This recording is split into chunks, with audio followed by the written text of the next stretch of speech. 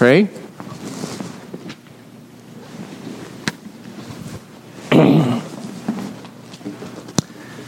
Join with me in prayer. O Lord God, you have done great and mighty deeds. You have done them for the good of the undeserving, for the good of sinners, for our good. We pray that you would continue to do us good by instructing us in your word, by reminding us of what you have done and what you do for us even now, and what you have promised for us, that we might have hope and endure. We pray this in Jesus' name. Amen. I put the hymnal down, but if you're going to be reading along with the Westminster Confession, you should probably pick that back up, unless you have another copy. We'll be looking today at chapter 7 of the Westminster Confession of Faith, which is called Of God's Covenant with Man, and that's on page 852 of the hymnal. Before I read the first paragraph, though, just to comment on the word covenant, in the title, God's Covenant with Man. The Hebrew word berit is translated as covenant. Other words that are suggested in the lexicon are treaty, alliance, league. In short, it's a bond between people. Of course, covenant, those is an appropriate and good translation. A covenant, biblically speaking, is an oath that establishes a relationship between two parties and defines the nature and obligations of that relationship, and it binds the two together. Let me repeat that. A covenant is an oath that establishes a relationship between two parties, defines its nature and obligations, and binds them to mutual fidelity. So, for example, in the Bible and in the ancient world, and really not only in the ancient world, but, you could go into the medieval world and other parts of history. It's a long-standing tradition. But in the Bible and in the ancient world, covenants were made between kings and lesser rulers, their vassals, those who owed allegiance to their lord and were gifted with land. They were made between friends. We can think of David and Jonathan had a covenant between them. Or between peoples, or between vassal peoples and a greater people, like the Gibeonites and the Israelites. The Gibeonites, using some subtlety and deception, got the Israelites to agree to a covenant between the two. And they were bound by that, so much so that when Saul began killing the Gibeonites, God sent judgment upon Israel for that. And you'll notice both with the covenant between David and Jonathan and the covenant between Israel and the Gibeonites, that it was for them and for their children. This is kind of a pattern for covenants of all kinds, that Jonathan died and David wanted to show that same loving kindness, that covenant mercy to Jonathan's house. And so he found Mephibosheth. This is something that's true with God's covenant with his people as well. And of course, another great example of covenant in Bible and history and creation is between husband and wife. That's described as a covenant as in Malachi, and God compares his covenant with his people to a husband and wife, both in the Old Testament and the New Testament. So with that concept in mind, let's go ahead to the first paragraph. The distance between God and the creature is so great that although reasonable creatures do owe obedience unto him as their creator, yet they could never have any fruition of him as their blessedness and reward, but by some voluntary condescension on God's part, which he hath been pleased to express by way of covenant. So any covenant that God makes with man is generous, an unmerited gift. He did not have to do it. Notice the term, he was pleased. It's a phrase that the confession likes to use because it's often emphasizing the freedom of God. That he didn't need to create anything, and then he wasn't in need of the things that he made, and he didn't have to draw so close to mankind. We owed obedience to him regardless of what he did. Is the pot able to make the potter, obligated to him, put into debt unto him? Does it deserve a reward from the potter? No, man naturally owes obedience to God as his creator. And as Jesus told in the parable of the unworthy servants, when they've done all their duty, they've just done but their duty. That was what they were supposed to do in Luke 17:10. So we cannot put God into our debt. He does not need us. And yet, God draws near to us. He is pleased to bind himself to man, to give himself to man as man's blessedness and reward, and he does this by way of covenant. When God makes a covenant with man, he establishes a mutual bond of fellowship and loyalty with him, takes them under his care, promises them eternal life and blessing. He, as we even see in the garden, walks with them in the cool of the day. He expresses some voluntary condescension. Now, that's a phrase that we don't use every day. And in fact, when we use the word condescension today, we typically mean something opposite. Today we might use, he was, so-and-so was condescending, as in looking down with disdain. Well, that's not what it's referring to here. Originally, the word means quite the opposite, to stoop down from one's rights and accommodate oneself to the lowly, to stoop down. Not in a disdaining way, but in a humble and loving way. Or as Noah Webster would say, a relinquishment of strict right, submission to inferiors in granting requests or performing acts which strict justice does not require. And so similar to our idea of grace, although usually the way we use grace is not only to those who did not deserve this, but who deserved quite the opposite, redemptive grace. But any covenant is generous, an unmerited gift. Let's look at the second paragraph. The first covenant made with man was a covenant of works, wherein life was promised to Adam, and in him to his posterity, upon condition of perfect and personal obedience. I think we mentioned after church last week that the confession in its previous chapter hadn't really brought out the unique headship of Adam in talking about the fall, although the catechisms do bring that in. But in the confession, it does appear here in its discussion of the covenant, that God had made the covenant of works with man to Adam, and in him his posterity. It was, what do we usually call this first covenant? Anyone? The covenant of works, right, or it was a covenant of works. That's describing kind of what makes it distinct from the covenant of grace, in that it was on the condition of perfect and personal obedience. The catechisms add perpetual obedience as well. One strike and you're out. The promise of this covenant was life, even as the curse for breaking it was death. And the day that you shall eat of it, that forbidden fruit, you shall surely die. But the promise of life was symbolized by the tree of life that was also there in the garden. The covenant was made with Adam and in him to his posterity. We find this in Romans 5, where Adam is compared to another covenantal head, Christ, the last Adam.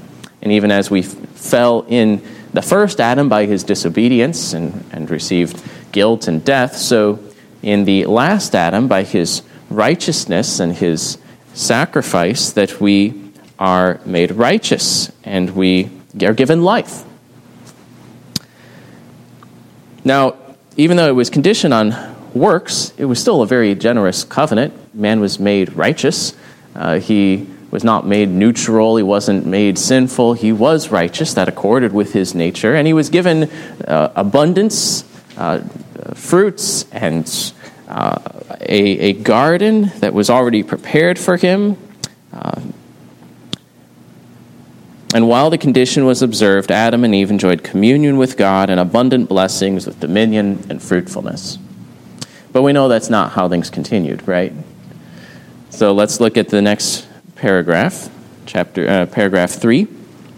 Man by his fall, having made himself incapable of life by that covenant, the Lord was pleased to make a second, commonly called the covenant of grace, wherein he freely offereth unto sinners life and salvation by Jesus Christ, requiring of them faith in him that they may be saved, and promising to give unto all those that are ordained unto eternal life his Holy Spirit to make them willing and able to believe.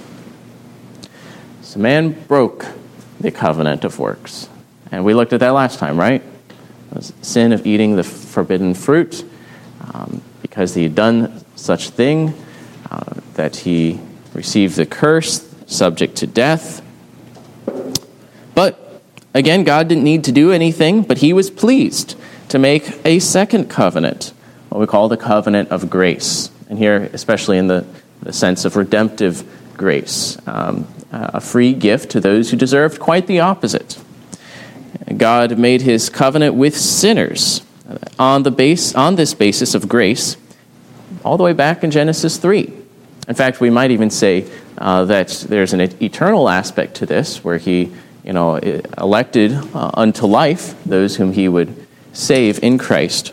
But in history, it began in Genesis 3, where he promised to deliver his people from the serpent. Mankind had aligned themselves with the serpent in rebellion against God. Their enmity was with God, but he says, I will create enmity between you and the serpent. I'll take you out of his realm and bring you to my side, and then defeat the serpent. Not only will you be at war with the serpent, but the serpent will lose. And how? Through the seed of the woman, through the promised offspring, through Jesus Christ. And so in the second covenant, which is progressively revealed then in the rest of Scripture, God freely offers to sinners, that's part of the uniqueness here, life and salvation. And he does so through Jesus Christ. Jesus Christ is the mediator of this covenant. He is the Redeemer.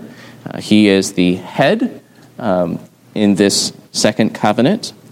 And so we are blessed by our connection with him.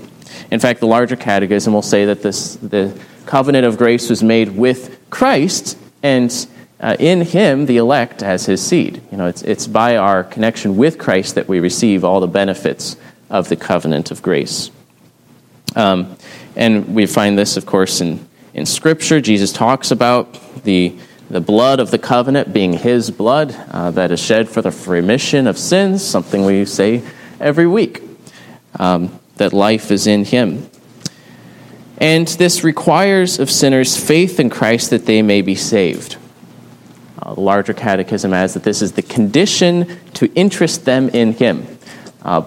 Interest not like, oh, that's interesting, but interest like having a share in. Like if you have a share in a stock, if it goes up, then your fortune goes up. Well, you are interested in Christ, that you have a part in Christ, that his blessings are yours, and your sins were laid on him, and his righteousness is laid on you. Faith is that particular condition, unique in this respect, that it joins us to Christ. And so one must have faith in Christ to be saved. That is the condition of this covenant. If you ever wonder, what's a really simple definition of the covenant of grace, you could draw quite a few from Scripture, different ways it could be summarized. John 3:16 is a great one. For God so loved the world that he gave his only begotten Son, that whoever believes in him shall not perish, but have everlasting life. This is God's promise. This is the condition. This is, what you avoid. This is the motive, his love. Now, repentance may be said to be a condition, but not in the same way. So it's just in the sense that no one will be saved without repenting, but not that the repentance is the grounds for one's forgiveness or gives you a share in Christ. And I like to say that obedience is better described as an obligation of the covenant rather than a condition of the covenant. But we could quibble on that. Certainly the covenant obligates you then to love the God who has saved you and to walk in his ways. And then the promises to give, God then promises to give unto the elect his Spirit to make them willing and able to believe. So he holds forth this covenant of grace to all people, urging them to believe that they might have part in it. And that is freely offered to the world, to all. But he also then makes sure that that some will believe, because man in his sin, as we saw in the last chapter, wouldn't budge. God also promises to give to the elect his Spirit to make them willing and able to believe.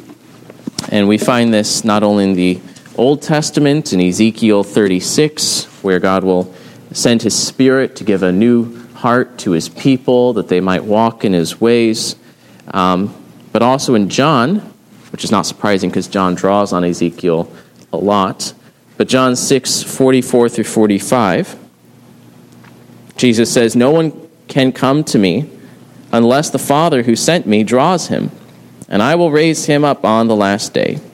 As it is written in the prophets, and they will all be taught by God. Everyone who has heard and learned from the Father comes to me." So no one can come to me unless the Father draws him. And those that the Father draws will come to me. Those who come to me, I will raise up on the last day. And so it is not like he holds this covenant out and maybe it will succeed, maybe it won't. But he also promises to give unto the elect his Spirit.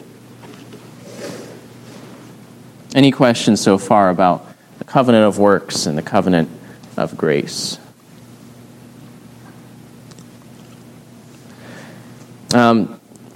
Let's go to paragraph 4 then. The covenant of grace. This covenant of grace is frequently set forth in Scripture by the name of a testament in reference to the death of Jesus Christ the testator and to the everlasting inheritance with all things belonging to it therein bequeathed. Now, in the New Testament, it's not so much that a different word is used, it's more that the same word can sometimes, depending on the context, be translated covenant or testament. We're dealing with multiple languages here. Covenant is and testament come from different Latin words into English, and we have a Greek word, diatheke, which is a Greek word that's translating the Old Testament word berit, which is covenant. But the Greek word can also be translated testament, like a last will and testament.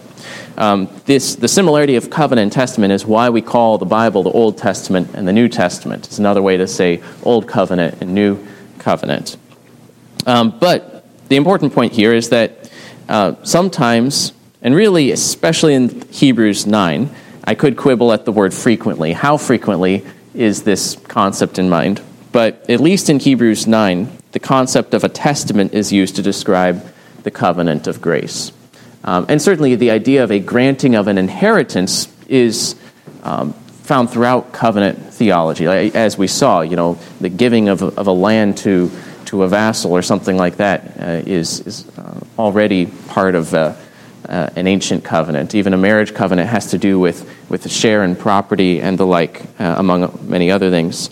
But in Hebrews 9, it talks about the death of the testator is required for the last will and testament to be enforced so that you might receive the inheritance. And in that way, when Christ died, it guaranteed to you your everlasting inheritance. And as a consequence, we receive that freely, just as one might freely receive something that was willed to you by someone who died. And so his death bequeaths to us an everlasting inheritance. Or we should say the covenant bequeaths to us an everlasting inheritance through the death of Christ. Now the next and the last two paragraphs here refer to how has this covenant been administered. It's something that's administered in history and has been administered differently in the Old Testament and the New Testament. And notice it has been administered in the Old Testament and the New Testament. That Old Testament and New Testament are different administrations of the one covenant of grace. When we speak of the Old Covenant, we're not talking about the covenant of works. That was the first covenant. But the Old Covenant refers to the administration before Christ under types and promises and sacrifices and circumcision and things of that sort. And the New Covenant refers to the final and permanent administration when Christ, the substance of the covenant, has been exhibited, who has come and has instituted new ordinances that more powerfully and clearly proclaim this to all nations. Now I've kind of jumped through all of this already. Let's go paragraph by paragraph, these last two. Number 5. This covenant, so this covenant of grace, was differently administered in the time of the law and in the time of the gospel. Under the law, it was administered by promises, prophecies, sacrifices, circumcision, the paschal lamb, and other types and ordinances delivered to the people of the Jews, all for signifying Christ to come, and were, for that time, sufficient and efficacious through the operation of the Spirit to instruct and build up the elect in faith in the promised Messiah, by whom they had full remission of sins and eternal salvation, and is called the Old Testament. So ever since the fall, man has been a sinner. And if God made a new covenant of works with a sinner, guess how long it would last? About 2 seconds, right? Maybe 1. Maybe not even that long. Man, his original sin alone would cause him to fall short of the perfection of the covenant of works. But no, God has made it. That covenant of works continues as what condemns man. It's kind of the backdrop, the dark backdrop to the rest of history. But when God has made a covenant with his people, it's been on the basis of grace through Christ. And in the Old Covenant administration, he brought people to faith in Christ through, as it says, promises, prophecies, sacrifices, circumcision, Passover lamb. And we find it revealed in increasing detail. Sometimes we'll talk about the Abrahamic covenant and the Davidic covenant, but really it's the same covenant being renewed with every generation. You have it made with Abraham, but then you also have it renewed with Isaac, and then you have it renewed with Jacob, and then you have it renewed with his 12 sons, and then with all their descendants at Sinai, and then again on the plains of Moab, and then again in the land, and at the end of Joshua's life, and again and again, the same covenant is being renewed and sometimes expanded. But it's helpful to think of kind of the major epochs of this covenant as it becomes more clear and more ordinances established. First, there's Adam and Eve in chapter 3 of Genesis, which I already described. The first actual reference to the word covenant is in God's covenant with Noah, to deliver him from judgment, and to then cease from that judgment afterwards as he smells the savor of the sacrifices, that God will make his covenant with Noah and his household and all the animals on the ark. And then there's a covenant with Abraham, which we've been talking about in the sermons, right? He calls Abraham by his grace out of idolatry to give him an inheritance. And can anyone remember, I think I've mentioned them a couple times, 4 promises, to summarize all the promises made to Abraham? I've summarized them as 4, but I don't know if anyone has caught on to that, if I've repeated them enough. Yeah, you got 2 of them, right? Offspring and land. Those are kind of the 2 especially emphasized in chapter 15. So through you, all the nations will be blessed. So this worldwide blessing through his offspring, which is Christ, preeminently in that context. And then blessing, that God will bless Abraham. Have fellowship with Abraham. So there's the blessing of Abraham, just like God had blessed Adam and Eve at the beginning, so that's renewed now by grace. I will bless you. There is the promise of offspring, and that's kind of multifaceted, that he'll be a God to his offspring, and he will have abundant offspring, and he will have the offspring through whom all the nations will be blessed. So there's this worldwide blessing through Abraham's offspring, and then also the land, the inheritance. Initially the land of Canaan, but of course that's expanded in our understanding in the New Covenant, and even in the Old. The patriarchs realized that God wouldn't abandon them at death, that they looked to a city to come. So the covenant with Abraham, chapters 12, 15, 17, 22. And then this is also expanded more with Moses and Israel. First in Exodus 19 through 24, and then later, really, the whole book of Deuteronomy. It's covenant renewal on the plains of Moab. And we find great continuity with the covenant with Abraham. He's doing this in fulfillment of his promises to Abraham, Isaac, and Jacob. We find the theme of redemption emphasized as he brings them out of bondage through the blood of the Lamb and through his mighty deeds and bringing them through the Red Sea to himself. We find the law revealed in much greater detail and precision, and also a greater expansion of the ceremonies and priestly office and sacrifices and ritual cleansing to teach the people as God sets up the tabernacle in their midst to emphasize his moving in with his people. Again, thinking of the marriage covenant analogy here.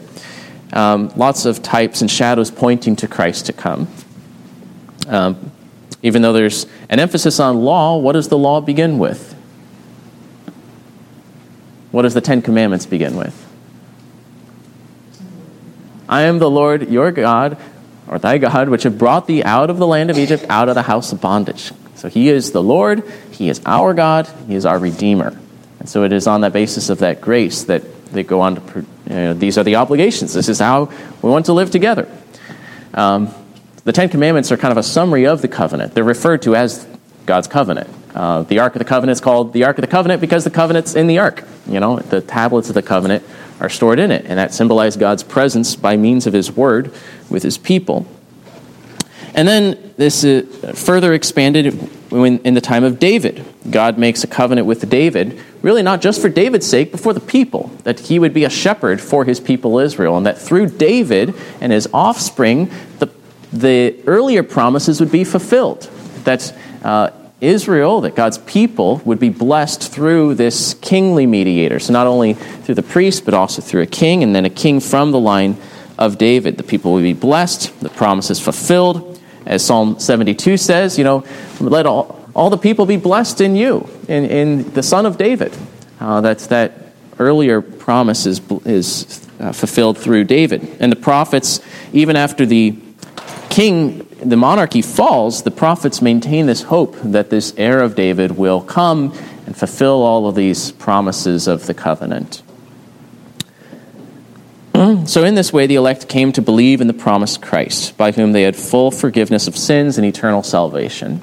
They didn't just kind of hope for it, but they all still went to hell until Jesus redeemed them out of it when he died. No, they had forgiveness, they were regenerated, they had salvation in the Old Testament in the same way that we do, just with a different administration, different ceremonies, different ordinances. Then, let me read the last paragraph, number 6.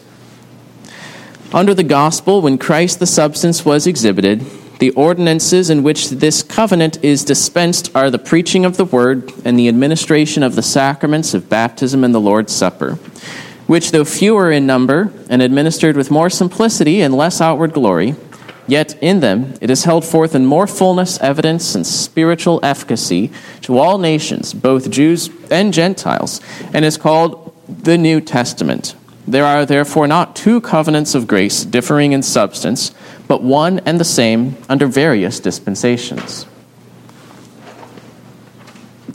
So with the coming of Christ, this covenant of grace reaches its final and permanent form, known as the New Covenant, as Jesus describes it in Luke 22. Jesus came to fulfill God's holy covenant, that oath to Abraham. Luke 1 speaks of it that way, and he came to fulfill the covenant of grace by his death and resurrection. He is the substance of the types and shadows, as Colossians 2 says. And he makes the former ceremonies obsolete. They were imposed until the time of Reformation, as Hebrews says. And so he fulfills them, and he institutes simpler and clearer ordinances that point to his work, namely the preaching of the gospel, and to all nations, and the baptism and the Lord's Supper. We find this, for example, in the Great Commission. He pours out the Holy Spirit in greater abundance so that this covenant is held forth in greater fullness and efficacy to all nations. Galatians speaks, as it were, of the church coming to the age of maturity, of age, and the church ought to be more mature, have less the restrictions that you might put on childs, where you really hem them up, and you give them a little more freedom as they grow older and come into their inheritance, but as an analogy for the covenant, the new covenant, and the church under it. It's for Jew and Gentile on equal terms, as it goes out to all nations. Believing Gentiles are grafted on to the same people of God, even as unbelieving Jews are trimmed off until they believe. It's the same people, though, Jew and Gentile, children of Abraham, along with the believing Jews who are already there. And so Galatians 3 and Romans 11 describe that. So there's one covenant of grace, and same in substance, but under various dispensations. Of course, then you're like, wait a minute, are we dispensational then? We talk of dispensations. Well, we use the word, but no, dispensationalism would refer to a different, where different dispensations would have different ways of salvation or different substances almost. So that would not be what it's referring to. But different administrations, dispensation, administration being used to refer to the same thing. All right. Any questions before we wrap up here? Covenant theology, it's obviously a big topic, and we could say a lot more about it. But next week we'll have an even bigger chapter on Christ the Mediator. And we might finally break up a chapter into two parts here as we come to Christ the Mediator. There'll be a lot to cover there, because he is, the next question then is, who is the mediator of the covenant of grace? Who is the Redeemer of God's elect? And we'll describe him, the substance of the covenant, in the following chapter. Let's go ahead and pray. Dear Father, we thank you for your covenant, your oath that you have sworn by yourself, so that we know your unchangeable purpose to save sinners through faith in Jesus Christ, that we might rest wholly and fully upon you, trusting in you from day to day, that you will be our Father, our Lord, our protector, through Jesus Christ, our Redeemer. We pray that you would fulfill these promises, even as you have spoken, that you would bless all the nations through Jesus Christ, that you would bring the lost into the blessing of this covenant. We pray this in Jesus' name. Amen.